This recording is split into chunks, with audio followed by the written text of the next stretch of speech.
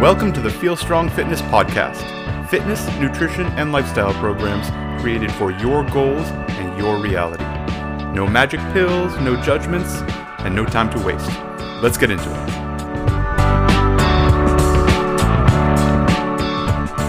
What is up, everyone? Thank you again for tuning in, loading on, downloading, however you got to the Feel Strong Fitness Podcast. My name is Justin McClintock, and I really appreciate you being here. I wanted to talk today about how you structure a workout. And this can be useful for a couple of things. If you're writing your own workouts, if you are a young coach looking to program for other people and you're not sure exactly how to do it, this is also useful for a bunch of you who are doing templated programs. And for a template program is any kind of big group program that is written for lots of people, something that is not individually customized for you. Which is the way we do everything, but I've certainly done lots of templated programs in my time. There's a million of them out there, a lot of very, very good ones out there. So I thought it would be interesting, perhaps useful, to show you the way that we think about structuring workouts. Not rocket science, maybe not super new, but I think potentially useful. Also, we have a bunch of places which are just reopening gyms again. People are getting access to their gyms again. If you have limited time, we've gotten messages from a few people around the country in the United States where gyms are really limiting the amount of time people can be in the building or in the space or use a certain piece of equipment because of social distancing rules. I hope this is going to be a little bit useful to show you what to do if you need to rearrange your movements, if maybe you need to cut something for time, you're not sure what to do. So, big movements first. Almost no matter what you're doing, we want big, full body compound movements. First of all, you get a lot of bang for your buck here. You're getting an enormous amount done. A back squat, sure, it is a leg specific exercise, but you are also using, in a back squat, you're using your upper back. You're bracing with your core. You're getting your hips, your quads, your hamstrings. All kinds of stuff is happening there. Really, really useful. So any big full body compound movement, think how many different joints are working, how many different muscle groups are working to make this whole thing happen. You can potentially be working on one specific body part. Maybe you are working on shoulders, but there's a big difference between doing a seated dumbbell shoulder press or a seated machine press versus like a hang clean and press with a barbell. One of those, the hang clean and press with the barbell, is going to get a lot more body parts involved. You'll be working a lot harder to get the movement done. So super efficient and super effective. Both things we really like. We're always looking for the most bang for your buck. I do not seek to keep people in the gym for 3 hours at a time just because it's fun to be in the gym for 3 hours at a time. And to be clear, most of our folks are not in the gym for 3 hours every day. Some of them are, but not most of them. We have people doing 20-minute workouts, and that's where this stuff gets super interesting. But more is not always better. Sometimes more is just more. We always want to be as efficient as possible. How effective can we be? The lowest possible dose of something we can give you and get the effect we're looking for, that's what we'll do. Because we also want to avoid overuse. We want to avoid burnout. We want to be respectful of your time. We don't want this exercise, workout, fitness thing to be something that tears your life apart and makes it almost unusable or something that you can't really sustain for more than 2 or 3 weeks. So full body, big movements first. That's what you're looking for. Whatever kind of training you're doing. After that, after you get those big movements done, maybe it's 1, 2, maybe 3, depending on what you're doing. There are a few programs that will have 4 or 5 big movements, but usually the first 2 or 3 are where you're getting the bulk of your work done. It's also where you're going to get the most tired, right? We're assuming you come into the gym at 100%, whatever you have to give that day.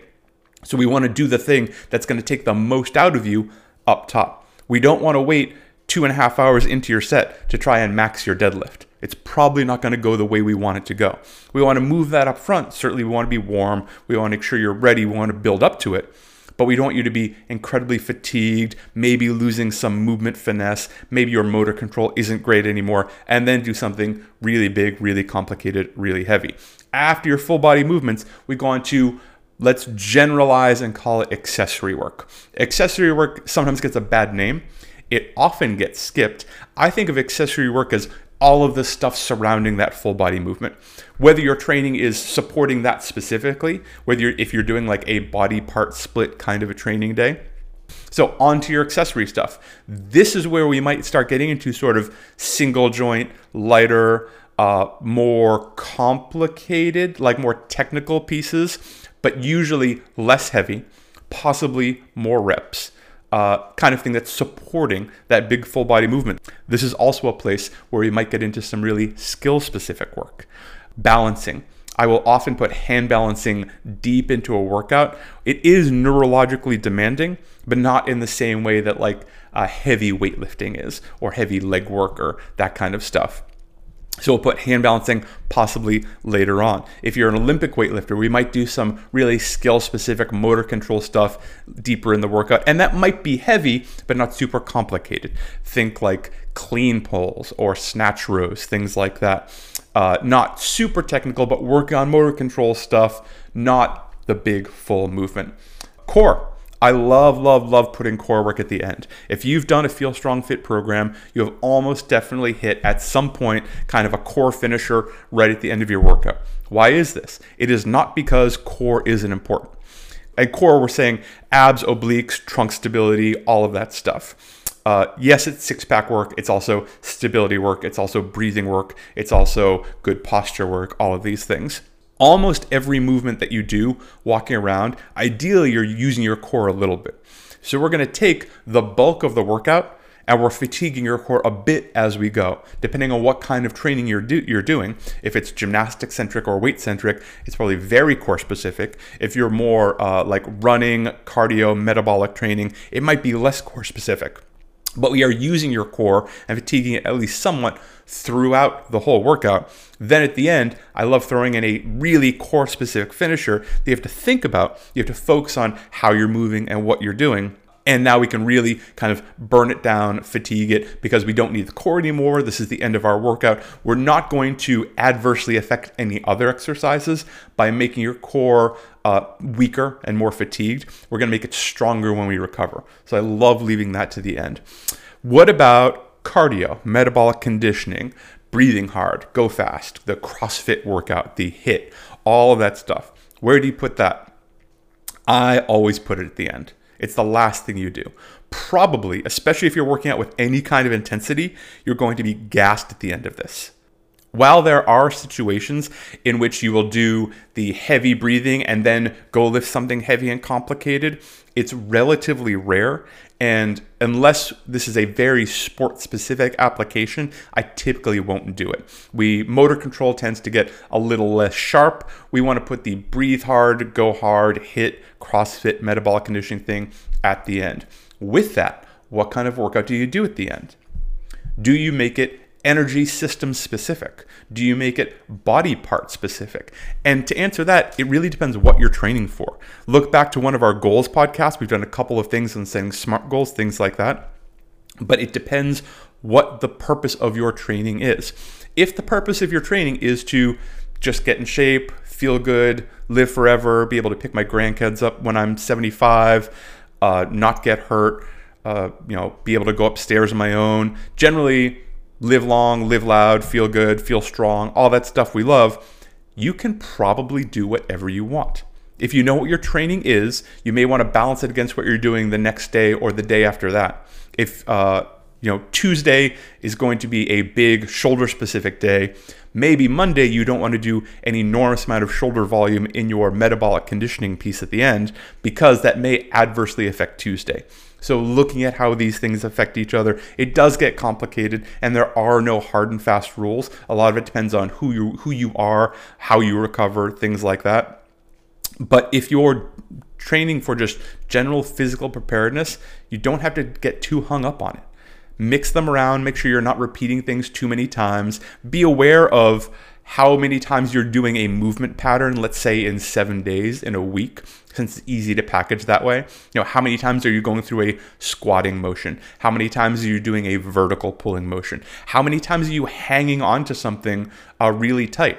deadlift, pull up, toes to bar. That stuff gets really grip intensive. We want your grip to be stronger, but we don't want to destroy your hands. No fun, nothing like that. But for that metabolic conditioning piece, you can be a little loosey-goosey. Now, if you are training for more sport-specific application, you need to be a little more specific in your training. And this is where I tend to come back to the sort of things we're working on that day. So just as an example, if I'm training a one-on-one client, this is not me selling you the one-on-one programs, they sell themselves. But for your template program, or if you're building your own program, take a look at it, the kind of things you did today.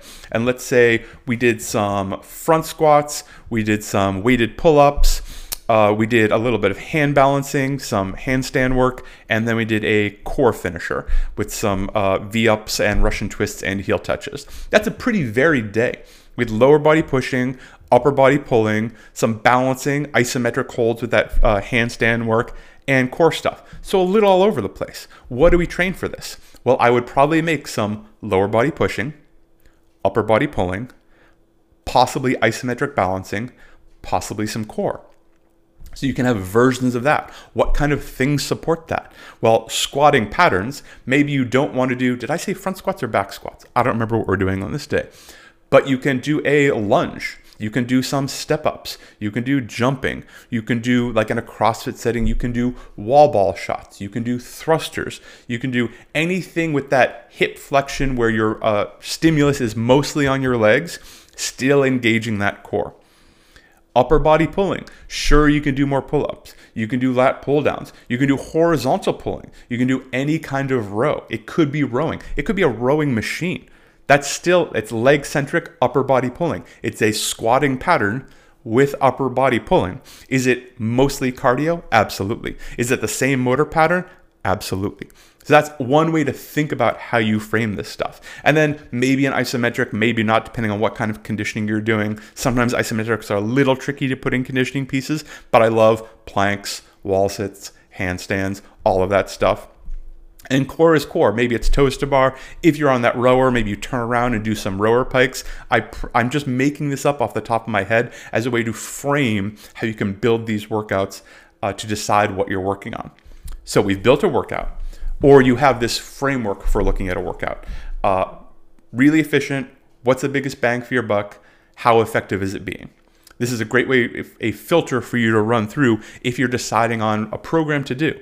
If you decide this program is for you, it more or less passes these tests, or you decide that it's just a great deal, or the person you really admire on Instagram says that that's what they're going to do, or maybe they're writing the program. Justin, I don't really care about these checklists. I'm going to do this program, but it's a little too much for me. It's going to take forever, or the facility, the place I'm working out in, I'm doing this at home and it doesn't really work for me. What do I keep? What do I throw away? I would still run through it in this order with that filter. Big full body compound. What's the biggest movements? What's the biggest bang for your buck you can get out of it? Not necessarily what you want to do the most. Certainly we want things that move you toward your goals, but these aren't necessarily going to be the things that are the most fun to do. You know, I'll do curls all day long, but it is a single joint exercise. It's pretty much only biceps. Is it the thing I would do presented with a gym in 10 minutes? Under no circumstances. Would I enjoy doing it? Yeah, probably. It's super fun. So big full body exercises. Then you have to decide, is your priority getting to a conditioning piece if there's cardio involved in your program at all? Or for the accessories, what's the most important to you? And this takes a little bit of insight as to what these are doing. Ideally, the coach has spelled out for you the reason for it, or provided you the method to ask them, hey, I only have 30 minutes in this 55-minute program. Obviously, I'm going to start with the squats. What do you think I should keep? What should I throw away? What's the most important? I really like, and this is more for coaches out there, writing things in the order of priority. Real life happens. People run out of time. Gyms get crowded, especially with social distancing right now. Sometimes people can't use stations or equipment or maybe machines or whatever in the order they want to do it. Write the program in the order that it's important. If you really, really, really think that, well, no, I need them to do their high pulls before they get to the rows, because I think that it's going to be more important to have this kind of shoulder activity before they start using their lats to get this thing done, then that's a reason to put it in that priority order. A, B, C, D. That's the order. 9 out of 10 times when someone asks me what they should cut, and it still happens all the time, like in a situation where we are custom crafting programs from the ground up exactly to your schedule, exactly to your goals, exactly to the facility you're working out in, exactly to the equipment available to you, the time domain that you think you have to work out, still then stuff happens and people run out of time. 9 out of 10 times my answer is cut from the bottom up. Do A, B, C. If you have to leave D and E out, no problem. If it's a situation where the conditioning, HIIT, cardio, metabolic conditioning element is a priority for me, I will move that up. I will say we have to keep the conditioning, we have to keep A, and we have to keep the conditioning, for example. In that situation, depending on the client's goals, I might cut B to preserve the conditioning because I think that's important. And it's also going to give them that conditioning feeling, to breathe hard, get a lot of sweat done. I really accomplished something for today, which is real because it happened and they did it. But there's plenty of people that's one of the things they're looking for. And it's important that you give them that. No one wants to spend an hour in a gym and walk out feeling like they didn't get a workout. It feels like a waste. It feels unsatisfying. And if they feel like they didn't get a workout, they probably didn't get a workout. All right, I'm going to leave this here. Thank you so much for listening. This is Feel Strong Fitness. Check us out at Feel Strong Fit on Instagram. If y'all have any questions about building programs, setting programs, what we do, crafting individual programs for people, lots of people are ready to work hard, but they don't know what workout to do or what exercises to do or the way they should build it. We do that for you. Get in touch, reach out. Thank you again for listening, and feel strong.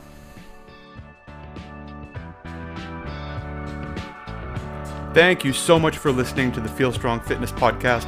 Please visit us at feelstrong.me, DM us at feelstrongfit on Instagram to get started, or just pick our brain. If you could rate and review us on iTunes, 5 stars, write something, it makes a big difference. Folks, we don't work with everyone, but we'll talk to anyone. If you're ready to get started today, get in touch. Thank you again, and feel strong.